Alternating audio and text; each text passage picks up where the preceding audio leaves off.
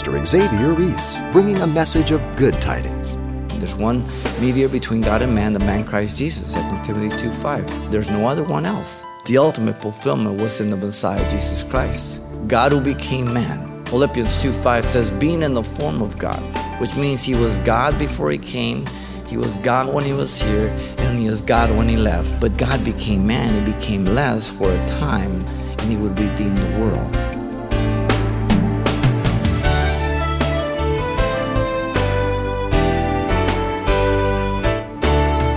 Welcome to Simple Truths, the daily half-hour study of God's Word with Xavier Reese, Senior Pastor of Calvary Chapel of Pasadena, California. Shopping for that ever-elusive perfect Christmas gift for your loved one? Many an advertisement would have you think they've got you covered with the latest gadget or fashionable apparel that's sure to please. But coming up, Pastor Xavier unwraps the simple truths of what has decidedly been the greatest gift ever to be received. And better yet, it's one that's been given to all men. A sacrifice of love that leads to life eternal. Let's listen. The message is entitled, Jesus, Redeemer. The entire record of the Messiah, the Redeemer of the world, can be summed up in three things. First, the revelation of the incarnation. Secondly, the proclamation of the expiation, need for forgiveness. And thirdly, the invitation of regeneration. I mean, God has made it so simple and so clear, though we cannot understand it just by a natural mind, but the grace of God. But the message is simple and clear. Let me begin by looking at the revelation of the incarnation. The incarnation was prophesied, as you know, in the Old Testament throughout it. Adam and Eve were the first one to receive the promises in Genesis 3:15. The seed of the woman was the prophecy, the first one of a woman bearing a child without the aid of a man. From the beginning, God promised this child to be born, his son. And the tabernacle, all the furnishings, you've been with us in the Old Testament, the ark, the furnishings, the tapestry, everything, all the sacrifice, they pointed to Christ, the Savior of the world, in shadows and types. He is the fulfillment of it. He came 6 months after the pregnancy of Elizabeth, the mother of John the Baptist. The place was the city of Nazareth, very clear through the scriptures. The person visited was the Virgin Mary, as you know. Luke, Mark, Matthew, they take different accounts, different perspectives, but nevertheless, she was visited by Gabriel and she rejoiced, but she was kind of freaked out at first because she didn't understand the message. How can I be pregnant? I've never known a man. And yet her was given the high privilege to be the very mother of God. As far as we can understand the incarnation, that a child would be born through her.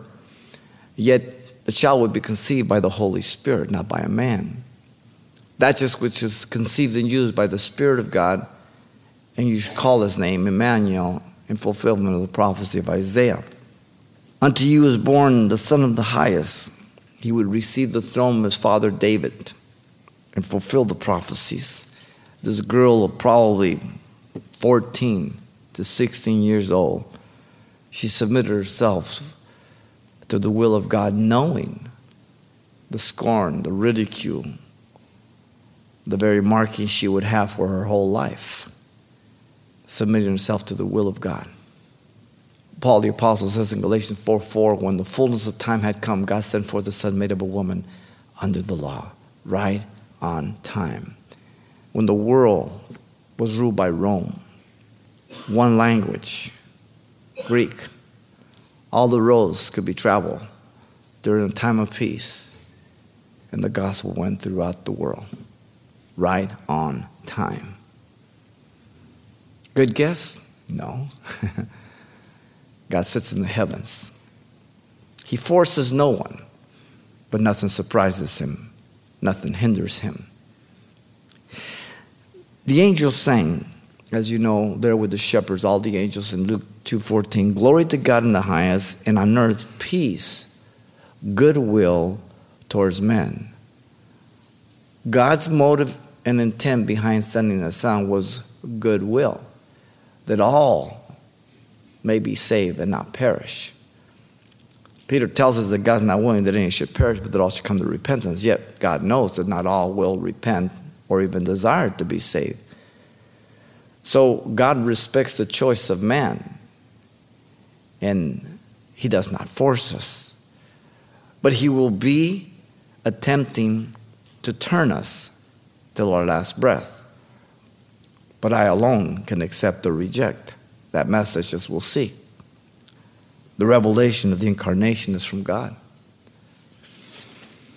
Now, the proclamation of expiation is the principle of blood.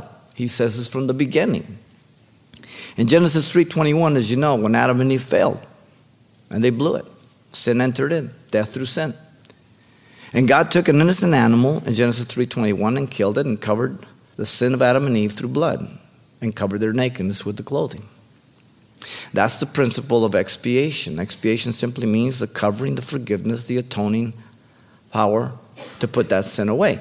The only thing is, all the blood of the Old Testament of animals was only like an IOU to come. They pointed to the true Lamb of God, Jesus Christ, to come. John the Baptist said, "Behold the Lamb of God which takes away the sins of the world," in John 1:29.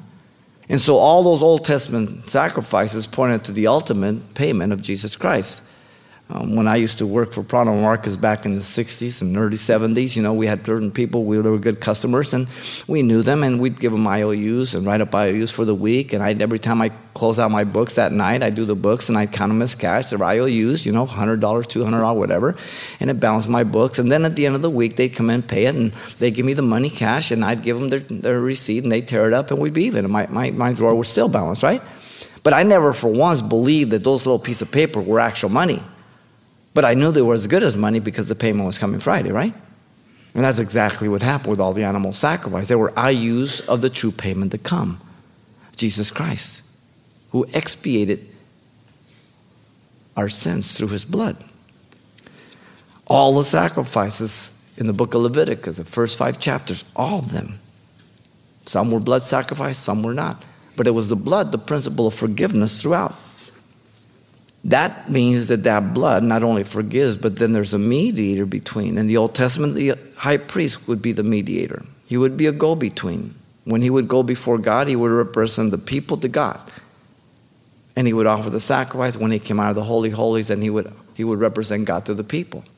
And in the daily ministration that he did. A mediator, go-between. And Jesus Christ is that mediator. He is the go-between. There's one mediator between God and man, the man Christ Jesus, 2 Timothy 2:5. There's no other one else. No one else has died for the sins of the world. No one else has resurrected from the dead. No one else has ever fulfilled the scriptures that are directed to Jesus. Not Buddha, not Krishna, not Allah, not Peter. No one. The provision for expiation, again, was the Lamb of God. The Old Testament, lambs, goats, different things depending on the sacrifice. But the ultimate fulfillment was in the Messiah, Jesus Christ. God who became man. Philippians 2:5 says, being in the form of God. The word being is it's called an antecedent condition, which means he was God before he came. He was God when he was here, and he is God when he left. Because you can't be more than God. But God became man. He became less for a time to take our place as the last Adam, to demonstrate that the first Adam didn't have to fail, but chose to fail, and the last Adam would not fail, and he would redeem the world. But he would force no one to be redeemed, but make the provisions for redemption through the expiation on the cross, the payment. But he won't make the decision for you.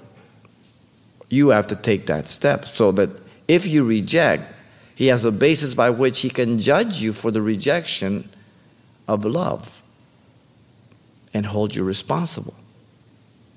For if God forced you to go to heaven, then he would be violating your will. And if he forced you to go to hell by not allowing you a chance, then how could he judge you for rejecting him? He would be evil and unjust.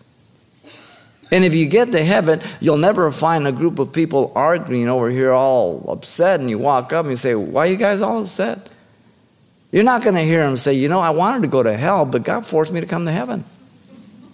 But if you get to hell, you will hear every person say, I could have gone to heaven, and I chose to go to hell. There is not one person in hell tonight that is not a believer. They believe the gospel, but it can't save them now. Salvation is while you're living, not after you die. There is no second opportunity after death. Anybody who gives you that hope is a liar and contradicts the Bible and calls Jesus a liar. Again, John the Baptist says, "Behold the Lamb of God which takes away the sins of the world, Jesus Christ." John 1:29.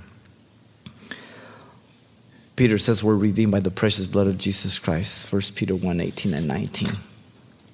What the law could not do because it was weak through the flesh, God did by sending his own son in the likeness of sinful flesh and condemned sin in the flesh and allowed us to be accepted in his son. The righteousness of Jesus Christ, Romans 8:3-4. By believing God about his word. This is the proclamation of the expiation. It can't be any clearer. He dying on the cross took my place. And God accepted his sacrifice as the payment for my sin. And he signed it in blood. The precious blood. Without sin. Your blood, my blood, as human beings, is tainted with sin. When we have children, we produce little sinners. Because we're big sinners. And you're lucky God gives you babies that don't have teeth, can't walk, and are very strong. Because if they could walk, had teeth, and strong, they'd straddle your neck, mommy, in the middle of the night and says, "Where's my milk?" They don't care about you if you've only had 2 hours sleep. They're hungry. So he gives them to us young, weak, unable to do anything. So we care for them and we begin to discipline them, domesticate them, teach them so they don't grow up to be little savages. Now the invitation is for regeneration then. I've hinted about it throughout the 2 points, but the last one, Jesus told Nicodemus, "You must be born again or you will never see the kingdom of God. That which is born of flesh is flesh, that which is born of spirit is spirit." And he went on to illustrate that the wind blows where it wills and you don't see where it's coming from, but you see the effects of it. And he compares that to the new birth. When I was born again in 1973, I didn't change outwardly. But my friends saw that my life changed. Now we just had some incredible winds here in Pasadena. Now you couldn't see the wind, but you sure saw the effects of the wind. If that tree fell to the north, you knew that wind was coming from the south. And when they looked at my life after knowing me in the world and all that, they knew something had happened to me. It was a 180-degree turn. Never sinless, never perfect, but let me tell you, totally different by the grace of God, see? The new birth. People may deny it, people may scratch their head, doesn't matter. They can't deny the effects on it. You're the same outside, but the inside is different. Because the problem is the heart. Jeremiah 17:9 says the heart of man is deceitful, desperately wicked. Above all things, and God knows how wicked it is. People try to blame the environment. They try to blame everything else. God says, no, listen, you got to agree with me. The problem is your heart. And when I agree with God, that's my heart. That's the problem. Then he starts dealing with me. And if I call upon him agreeing that I'm a sinner, then he can deal with my heart and give me a new heart. Now, as I'm born again, then I become a new creature, 2 Corinthians 5:17. But I still have an old sin nature. And now I have a divine nature, 2 Peter chapter 1, verse 3-4. And there's a clashing between the two. I'm not religious. I'm born again. I'm a new creature. I don't do things to be accepted by God. I've been accepted by God by the grace of God. And because I know he loves me and I know that he's redeemed me and saved me from hell and destruction, now the evidence of my love for him is that I allow him to live through me, to guide and direct. And I'm very aware of what's right and wrong. When all of us were young, we knew right and wrong. God gave us a conscience. But as we were grown, we calloused that conscience. And what bothered me the first time, if I kept repeating it, it came to a place where it didn't bother me anymore. You remember the first time you stole a candy bar? That was so hard. Man, you looked, and you ran out, you didn't get it. So you came back the next time. But then, after a while, 5 minutes, you just walk like a pro. The guy goes, hey, what are you doing? What's up, dude? Nothing. So now I'm born again. Now I study God's word. Now I have to recalibrate my mind to the word of God. Now I know absolute right and wrong, not just conscience. Because conscience can be indoctrinated by culture or by academics. But I look to the Word of God and I can tell objective truth, absolutely what is right, what is wrong. It is an absolute objective truth. Now society today tells you everything's subjective. It's a lie from hell. The PC language helps you by that indoctrination. How convenient that we are subjective to our moral and ethical standards, but not the way we balance our checkbook. When you drive home tonight, you're going to come to a red, yellow, and green light. Why do you interpret that as objective truth? Why don't you just say, you know what? Red is green tonight. Because you won't reach home. Let's try your checkbook. Let's just say a 2's a 10 today. You'll like that. And when you're trying to balance your checkbook, you say for the bank, what's a 10 is a 2 tonight. And for my checkbook, what was a 2 now becomes a 10 because I'm going to choose what's favorable to me. But nevertheless, it's not true math. So we choose subjectivism and the culture that teaches us this for our morals and our ethics to justify and explain away God and my accountability to God. But the Bible says from creation, conscience, and history, I'm without excuse. There's a God. But creation, conscience, and history cannot save me. All it can tell me there is a God. It's the gospel that gives you special revelation. That the gospel says you are a sinner. You are under God's wrath. And that God sent His Son to become sin for you, that you might not perish. And the motive and the reason is because He so loved you, that He gave His only begotten Son, that whoever believes Him should not perish, but have everlasting life. Now, that can bring you to salvation if you're in agreement with God and you don't make excuses. You don't fill in the blank on your own subjectivism.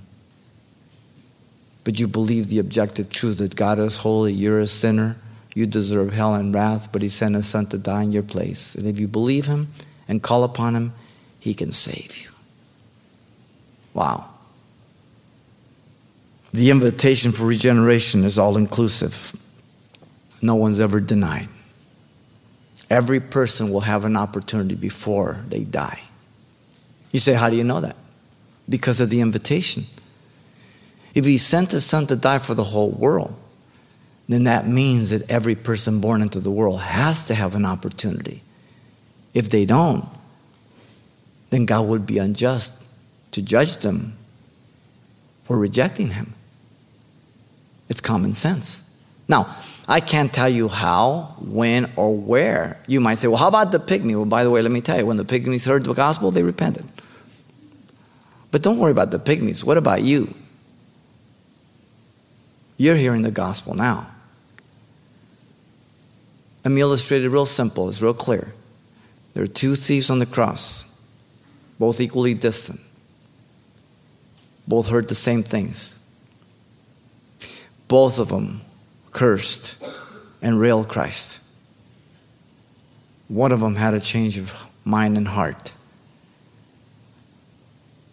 He rebuked the other thief. We deserve such thing, but this man has done nothing worthy of death. And he turned to Jesus and says, Jesus, remember me when you come into your kingdom. And he said to him, today, you will be with me in paradise. The other rejected. Heard the same words, the same invitation. That is a picture of humanity, ladies and gentlemen. And that is a picture of you.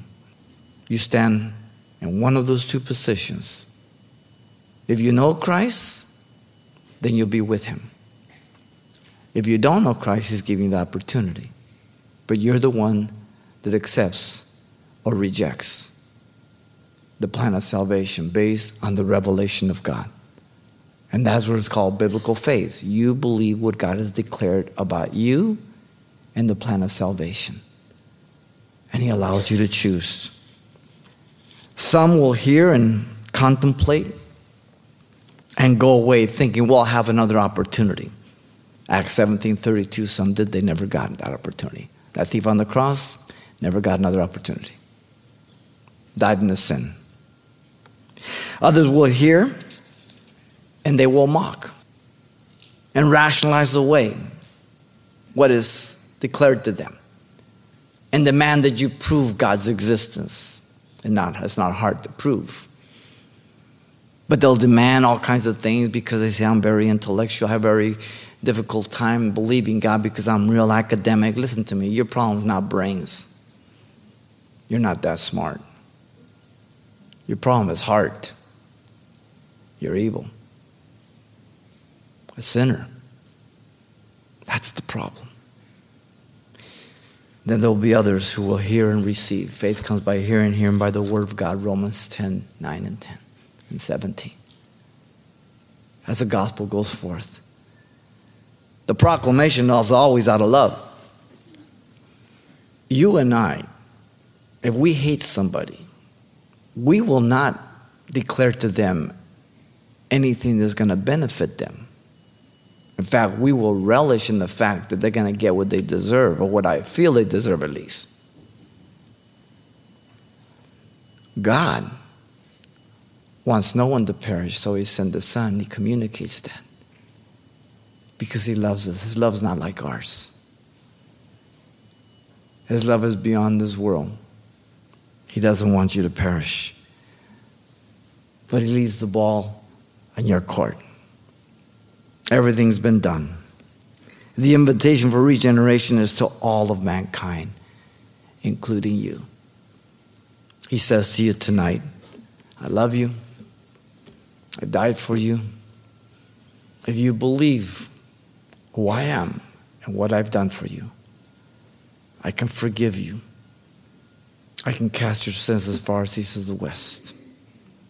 I can give you a new nature to live and to please me. Never perfect, but to change your life. And when you die, you're going to be with me. That's his invitation to you. And so the revelation and the incarnation has been laid out. The proclamation and the explanation cannot be confused. And the invitation for regeneration, you've just heard. Now the choice is yours. You get to choose whether you're going to spend eternity in heaven or in hell. It is a choice. God won't force you to go to one or the other place. It will certainly break his heart if you choose hell. I hope heaven's your choice. Pastor Xavier Reese with a simple challenge to choose life eternal by accepting God's gift of salvation this Christmas. Now, today's message titled Jesus Redeemer is available on CD for only $4. And by the way, this will also include everything Pastor Xavier shared with us the last time we were together as well. So once again, the title to ask for is Jesus Redeemer, or simply mention today's date. You can request your copy by writing Simple Truths, 2200 East Colorado Boulevard, Pasadena, California, 91107. Or to make your request by phone, call 800-926-1485. Again, that's 800-926-1485. Or the address once again is Simple Truths, 2200 East Colorado Boulevard, Pasadena, California, 91107. And thanks for mentioning the call letters of this station when you get in touch. This helps us track the effectiveness of this ministry in your area. And then join us for more Simple Truths next time with Pastor Xavier Reese.